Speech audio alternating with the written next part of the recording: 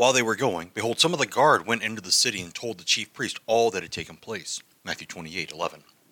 After the angelic earthquake and the revelation of the empty tomb, the guards began to stir. They stayed at their posts until the women had left. They knew they weren't going to be able to blame this catastrophe on a handful of weak women. They had thawed from their supernatural freezing and their minds were reeling. What do we do? Did we go back to the elders and tell them what happened?